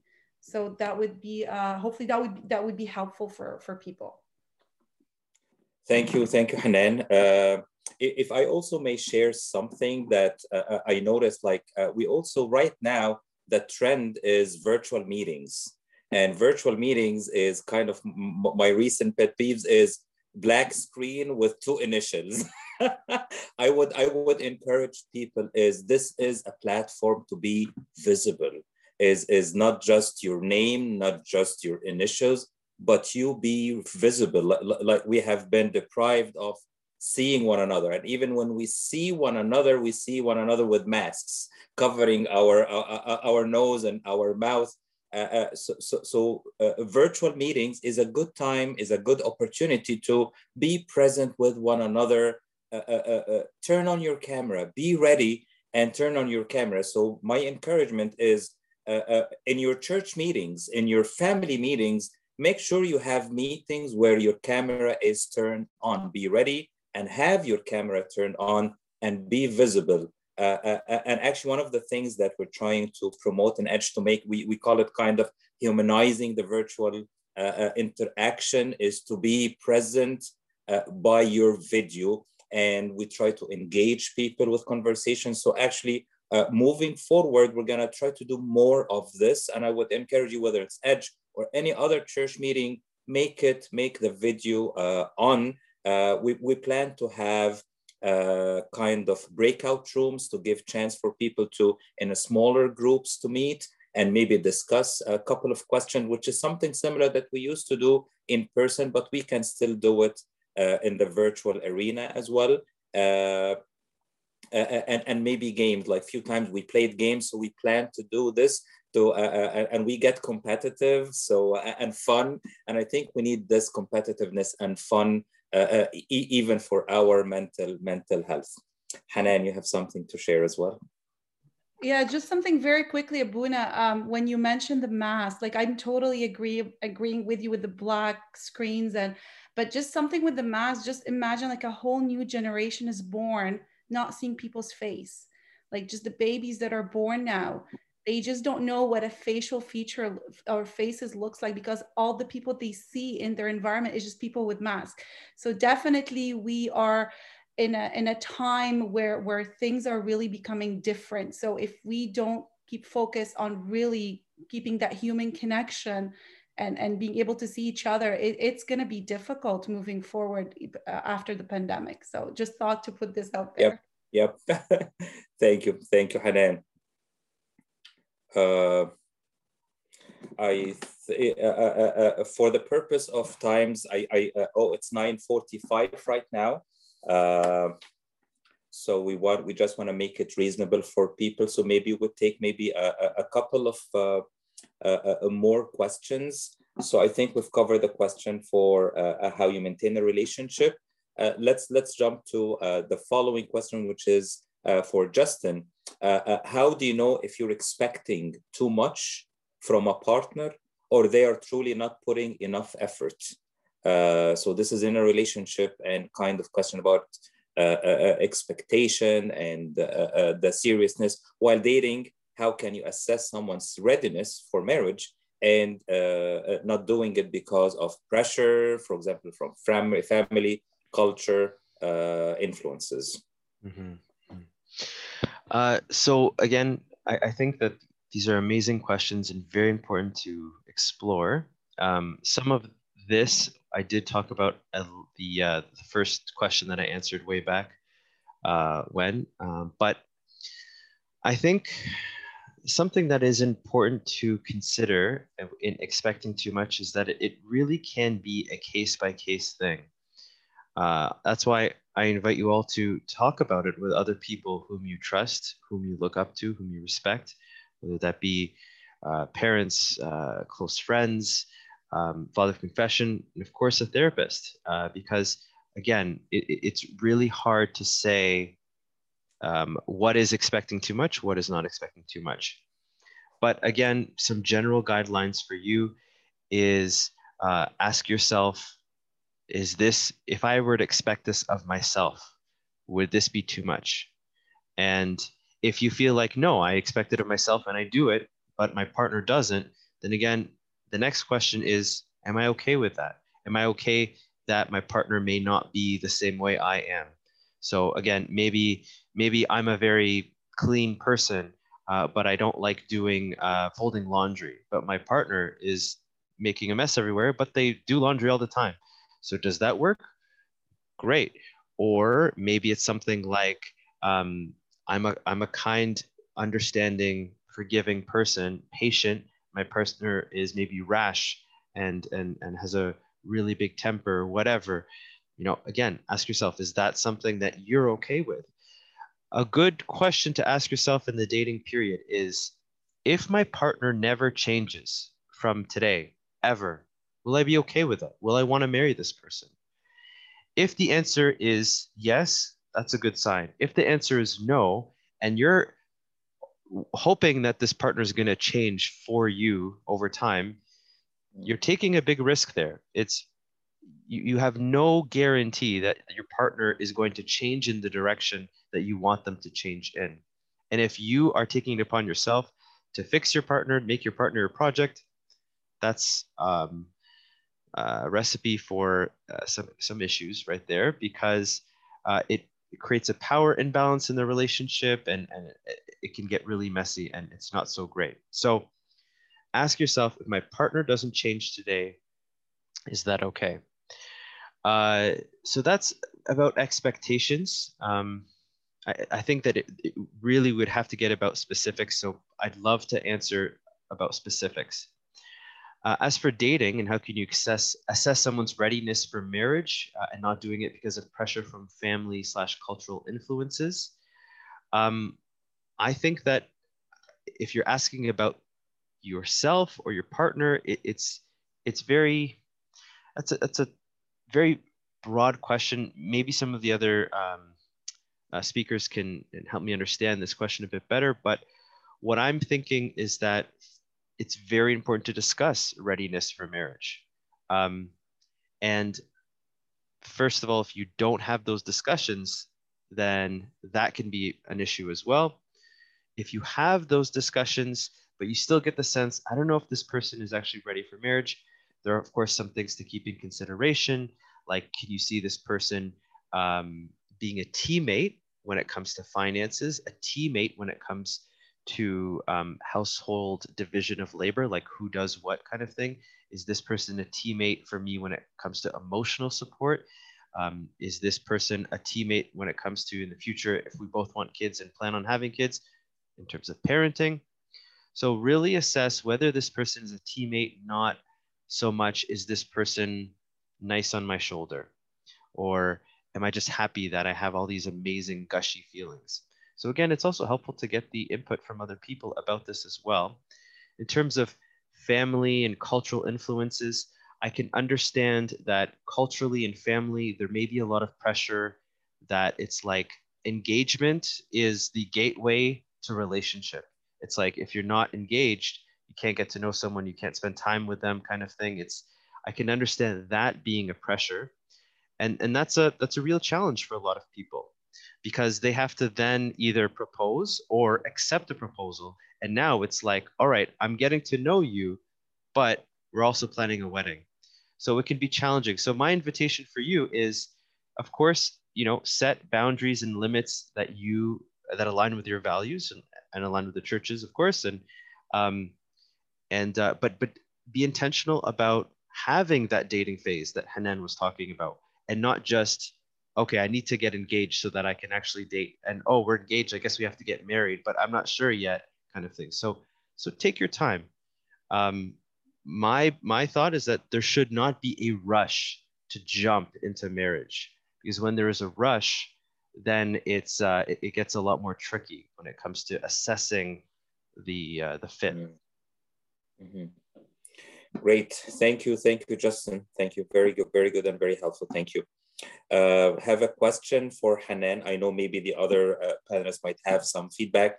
Just probably going to conclude with the coming two questions to respect the timing as well, and at least to cover questions that people have asked.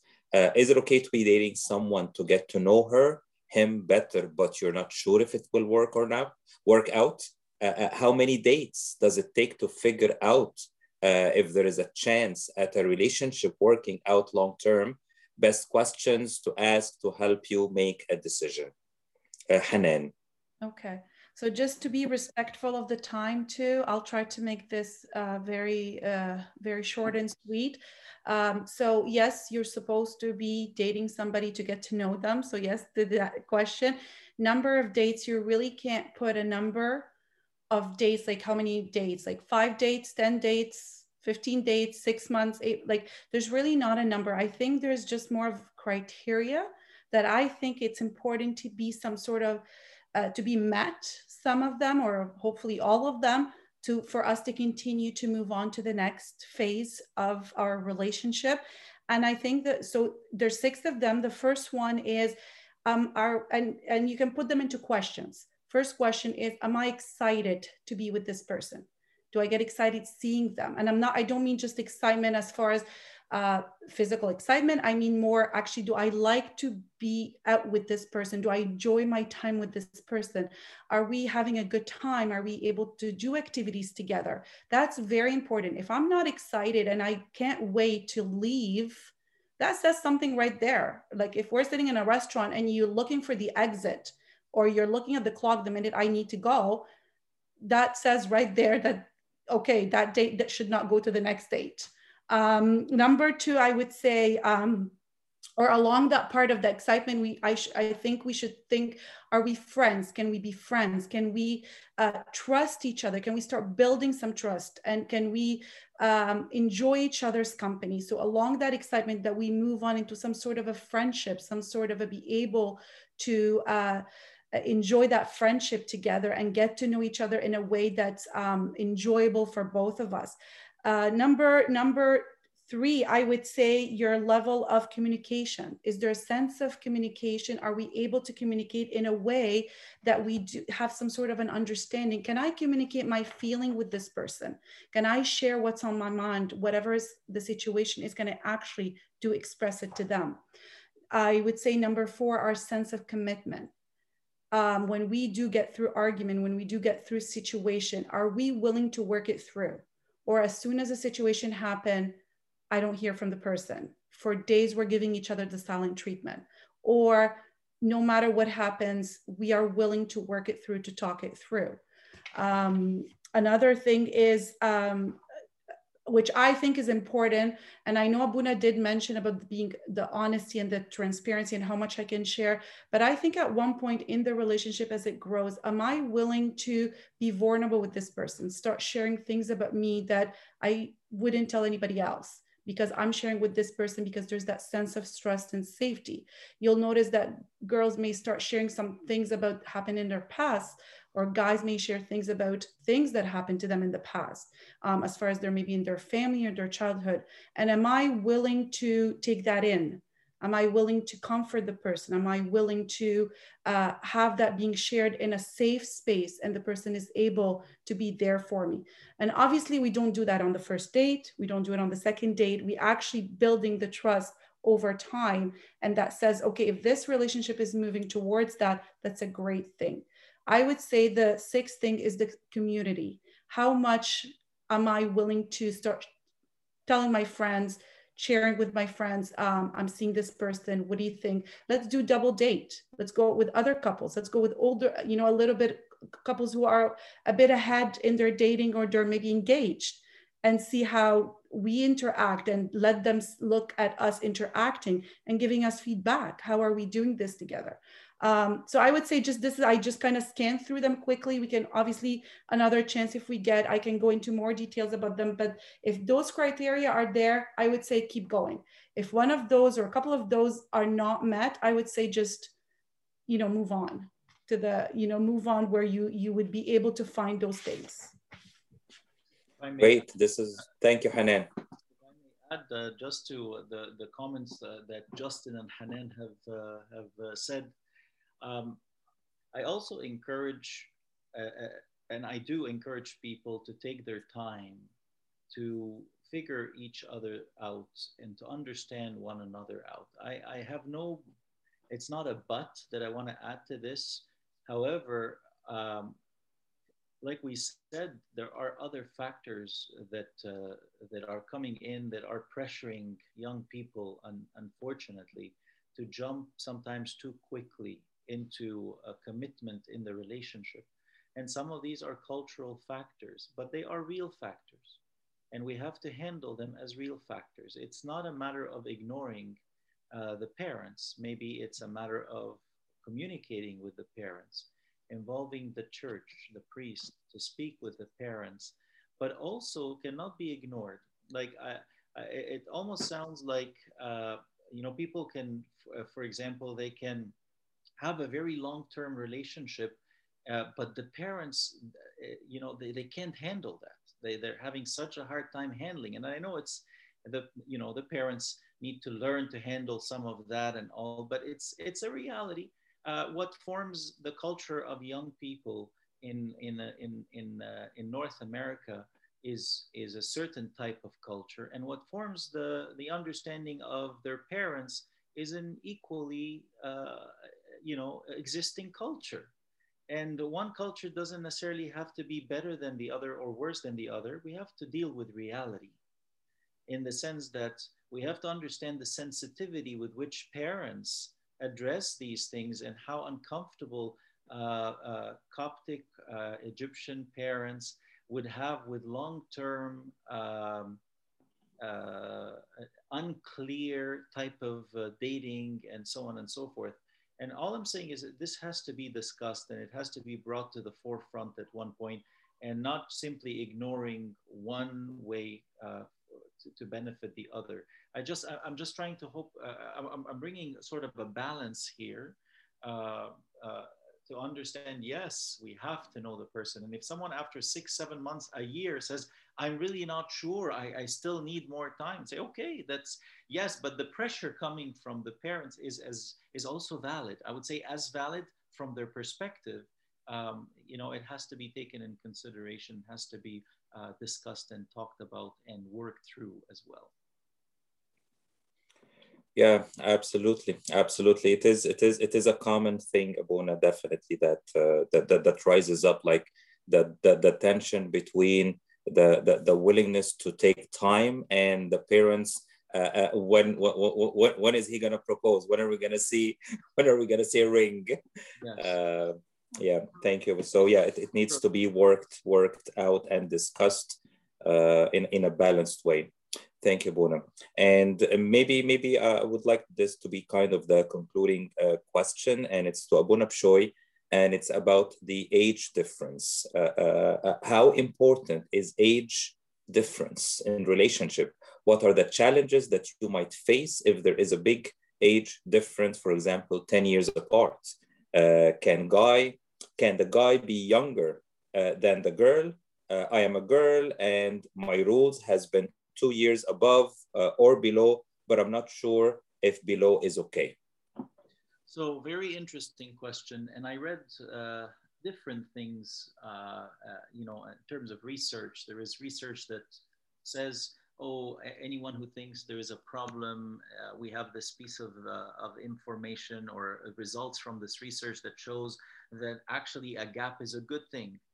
And it's interesting when you look into the Middle Eastern our grandparent generation, for example, there was a huge gap, but always preferring, always actually was a gap, but the male was the older, and the female would be the younger. I think in general, I was reading in one of the articles says 8% of North Americans have a gap of 10 years in their marriage or more. Then I think that could be different in different areas of the world. Generally speaking, the majority do meet within their circles of friends or colleagues, which makes their age close to one another. Does the church think it's an important factor? I believe so. I think the church highlights this as an important matter, especially as the couple age. There are they enter into different stages in their life cycle. And that was also one of the things that was highlighted in research with the age gap couples and marriages, is that there is a difference in the stage within the life cycle, which means each would have different tasks and challenges in life to tackle, and also that may create an extra stress on the relationship. The point is, how do they handle the stress? What is their cookie cutter for stress management? You know, if they have a good cookie cutter, hopefully they'll cut it out as other things they have in their lives, and they bond it even further. There's also the issue of the aging, the physical changes that happen. And usually if a man is hoping to have children, again, marrying someone who is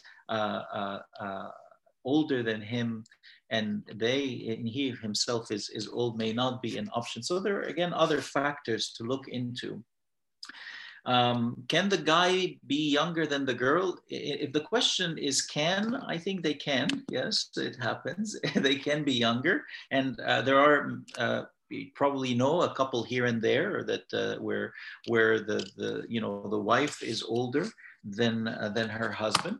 It's not something that is quite common, but it does exist. Preferably, again, the age gap, generally speaking, would not be too big for the reasons that I mentioned, and for connection, for better connection.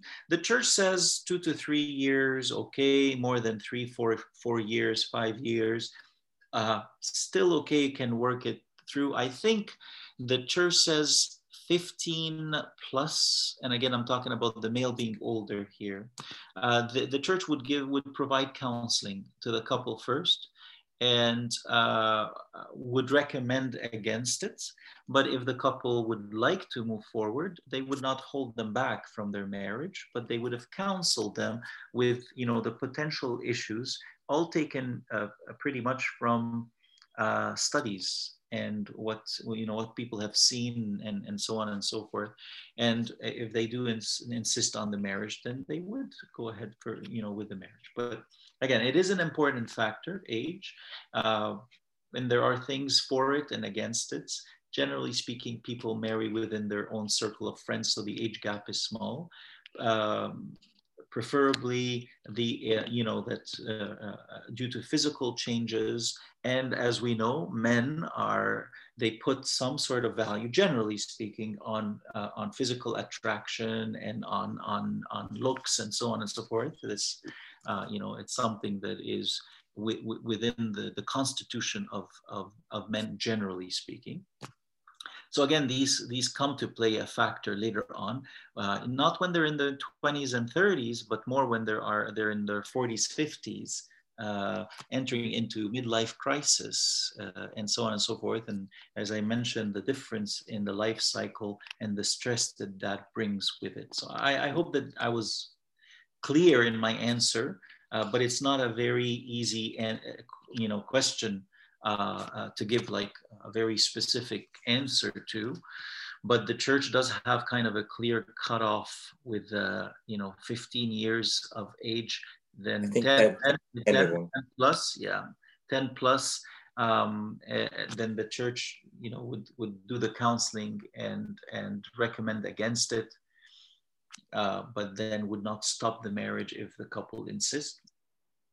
We'll have them document that they have been counseled, and so they can't use the age gap pretty much later on to say, you know what, this isn't working because of the age gap. Yeah, yeah, absolutely. Yeah, because it in some cases, I cannot. It's not all, but in some cases, yes, there has been a issue with this big age gap, and it was claimed on the age gap. So as Abuna mentioned, yes, here in the, I'm not sure if it's in the Coptic Orthodox Church, or like in the diocese at least, that of Mississauga, Vancouver, Western Canada, there is a document for 10 plus that they are advised and counseled, and they have to consent that they were advised and counseled. And if they want to proceed, of course, they would proceed. And it has happened, yes. Thank you, Abuna Pshoy. Thank you, Hanan. Thank you, Justin. So I want to conclude by first thanking our Lord Jesus Christ, who I'm confident was present and blessed us with his presence with us all the time. And I'm sure he kind of, even with, despite of the challenges of the pandemic, he keeps on renewing our hope and granting us peace and his and this wonderful opportunity to gather. I know that we're gathered seeing only the panelists, but I think it's questions all because of questions that you raised, wonderful questions and wonderful answers. Thank you very much, Abuna, Hanan, and Justin again. I really appreciate it, and all of us appreciate it. Special thank you to the guest speakers, Abuna, Hanan, and Justin.